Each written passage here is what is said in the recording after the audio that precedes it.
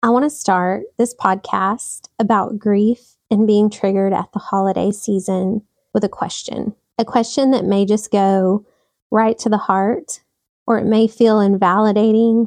I'm not sure where it's going to land with you. I want you to ask yourself, what if this grief is not the worst thing that's ever happened to me? What if this grief allows me to meet the most vulnerable places of my inner being? And this is an opportunity to receive light in the darkness. I know for me, a few years ago, I was a single mom, newly filed for divorce, in a house that felt so quiet, so lonely, and I was so scared. It was literally like all my worst nightmares had come true. Everything that I had avoided couldn't be avoided anymore. That's the thing about Christmas. Christmas invites us into this place where we can't avoid the things that we normally can ignore. It shines a light on our most vulnerable places, our relationships, our finances, even our purpose, what we're doing with our lives. With the marker of the end of a calendar year and on the precipice of all these resolutions and visions and dreams for the next year ahead, it can show us where we maybe fear that we're not enough or we don't have enough. It can make us relate to scarcity, and we can feel like we're never going to not feel this way. Like this way we feel today is going to be like this forever, because maybe it's a really familiar feeling to you, especially in the winter.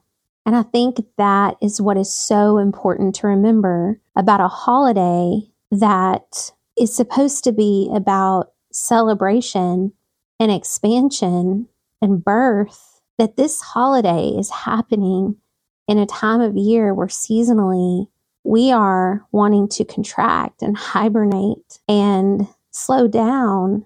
And the commercialism of this time of year is an opposing force. It's exhausting. And then there is family. There's the societal pressures, and then there's our family of origin. Our family in a perfect world, which is what all the shows on TV and all the perfect Christmas cards that we get in the mail create as the image for this season, our idea of the container of what family should have been for us. Our family should have been a place where no matter what we were feeling and no matter what was going on, that we would have been met with, I'm here. It's okay. I'm not going anywhere. We'll figure this out together. And unfortunately, for so many of us, that wasn't the container that was set. Instead, it was a container where we felt like a burden, where people didn't show up for us, where in our times of need or loneliness, we were not met with loving tenderness. We were met with that vibration of scarcity, that there's not enough for you. So here we are, Christmas, a season of abundance. And what's hardwired into our blueprint is the fear that there's not enough for you. And these two things come face to face. And then it's our job to work all of that out in a time where the checklists are never longer than they are this month right here. Do you hear and see everything that I'm saying to you right now? Do you hear how there's no alignment, but yet culture says this is what we do, so this is what we do? What if you didn't have to do that? What if your grief is an invitation to meet your needs, to show up for yourself, and to invite safe connection as much as you possibly can, through safe people, through nature, through music, through things that truly bring you wonder and awe and joy and delight, to things that set a container of safety. In the noticing of the sadness, the noticing of the loss, the noticing of the fear, there's an invitation, an opportunity to bring light, to give yourself a gift of changing the blueprint of connection. And there's freedom in that. And I know this is hard because the message of how you got love as a child was you were taught that you suppress or you were taught that you perform, or you were taught that you don't rock the boat. You were taught that you just take the scraps and call it good. And that's how you stayed safe and connected. So this whole idea of doing what you want and having agency is really revolutionary. And at the same time, it can be lonely, because if you don't play by the rules of the blueprint of your family or of that person who hurt you, you're alone. And that's where I found myself Christmas 2018. Around September, October, I stopped playing by the rules of that year. I stopped playing by those rules. And by December 2018, I was alone. And here is where this story has wisdom, because everything I'm about to share with you is what I wish someone would have told me 6 years ago, 5 years ago. The first thing I want to offer you to consider is, if the people that hurt you weren't able to give you what you needed, it's probably not going to be the place that heals you now. I want you to prepare yourself. I want you to have a plan. I want you to consider your personal needs. This isn't a time for the solutions to come from outside of you anymore. I know that you've been an expert in looking hyper vigilantly at everyone around you, and those solutions for your inner world were supposed to come from those people outside of you. And for a while, maybe they did. But this is not the season where the solution comes from anyone else. You don't need to be rescued. You can make a plan for how you can show up for yourself this Christmas, and it can look however you need it to look. And where do you start to make that plan? Is you go inward to your body and you listen to the sensations that it's giving you. Do you feel any physical sensations in your body? Write those down. Feel those sensations. Maybe it's an ache in your heart. Maybe it's pain and tension in your neck because of how much you've been thinking and ruminating. Maybe it's tingling in your legs because you just want to get up and run away. Just write them down. Notice that they're there. And after you do that, notice, are there any emotions deeper that you haven't let yourself feel yet? Because we've been so outwardly focused in desperation or comparison that we haven't been able to get curious. And as you get curious, what layers of emotion are under the physical sensations that you're feeling right now?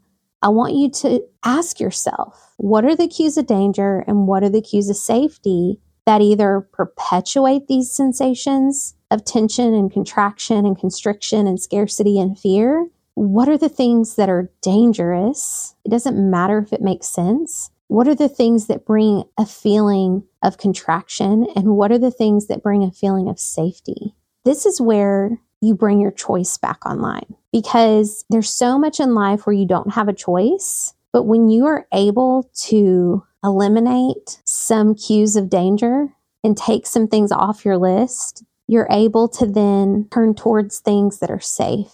When you're thinking about how the holiday season affects your nervous system, the nervous system is going to move into fight flight whenever there is a threat.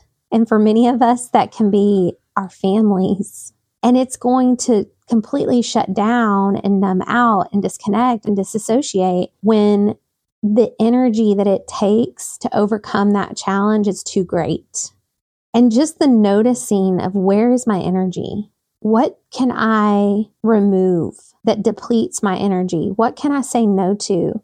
What expectation can I adjust? Is there anything here that I have control over? Can I put my phone away? What can I do to bring wisdom and care to the things that I'm feeling in my body? Giving your body the just right moment of attunement is so beautiful when you were that kid who didn't have that as an option. It's healing at the deepest core level, and it's anchoring into this very moment to offer care with such kindness and such intention and precision and clarity, because you're listening. Your body doesn't speak the English language. It speaks in sensations and it speaks in emotions, and making it a practice to listen without always having to know why, but just knowing that this is where I'm at in this moment. And maybe it feels really intense because it's familiar, and your nervous system is always being shaped. Either it's repatterning or deepening the existing pattern. And if the container of care was not set for you as a child, don't keep doing that to yourself now. Don't keep deepening the existing pattern of abdicating the power that you have in your life to create what you want to create, no matter how it looks. Because this isn't little you. This is present day you, who's made it this far and who has accomplished everything that she's accomplished in spite of those people and in spite of the disappointments and in spite of the pain. Here you are, and your breath can be such a gift. And I want to talk about some tangible things I know you've heard before. This is nothing new. It's just a good reminder. Just that moment to tune in and listen, your breath, the way your breath can expand and you can sigh.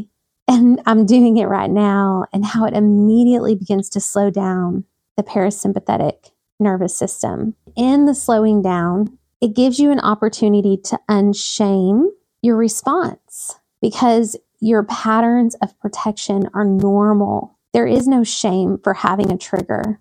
And when we unshame that response, we can show up for ourselves, and we can reduce or resolve some of the danger cues to add in safety when we're ready. So we prepare ourselves by radically accepting, by bringing choice back online, and we unshame the way we show up. There is no scorecard. There is no grade book. There is no guy checking a list. There is you showing up every day to check in and see what you need. And there is you inviting support in, not because you need a rescue, but because you're saying, I'm vulnerable, and I'm going to, even in this place of vulnerability, I'm going to invite in safe forms of connection, which totally changes the story of I have to perform to be safe. It gives you a moment to not deepen the existing pattern, because you're not trading, look at me doing everything perfectly and having no problems, as the way you connect. You're not trading connection for performance. You're saying, here I am, and I am still so worthy of safe connection. And I've never known that before.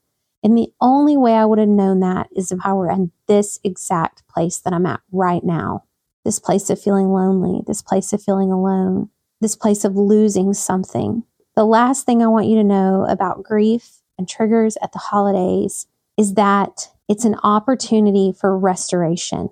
While everyone else is running around like chicken with their heads cut off, I want you to book a massage. I want you to lay in bed for a weekend consciously. I want you to restore. I want you to predict, where does well-being exist in my future? In the next couple of weeks, where does well-being exist?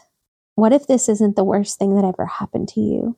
What if this is a moment in time where, instead of it being about what everyone else is doing, it's instead about what you want to be doing? And there's no calendar and there's no commercial holiday that gets to decide that for you.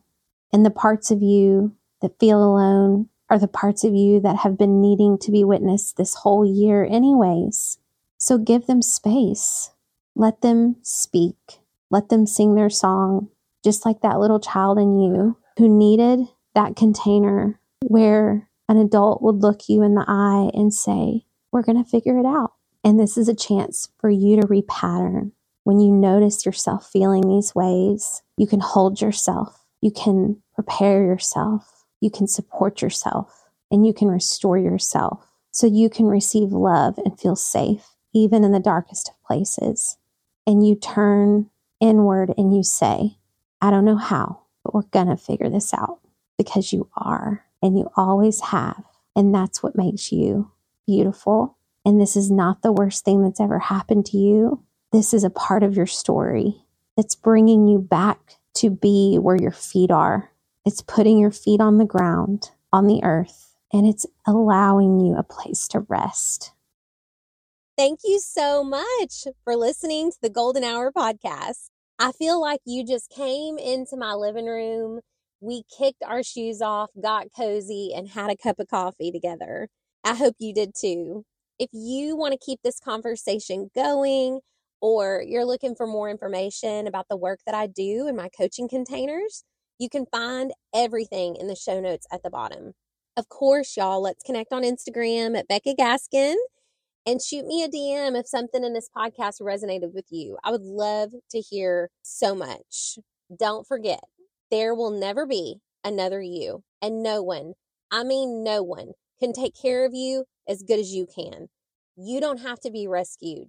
You have everything that you need. I love you more than coffee, and I'll see you next time.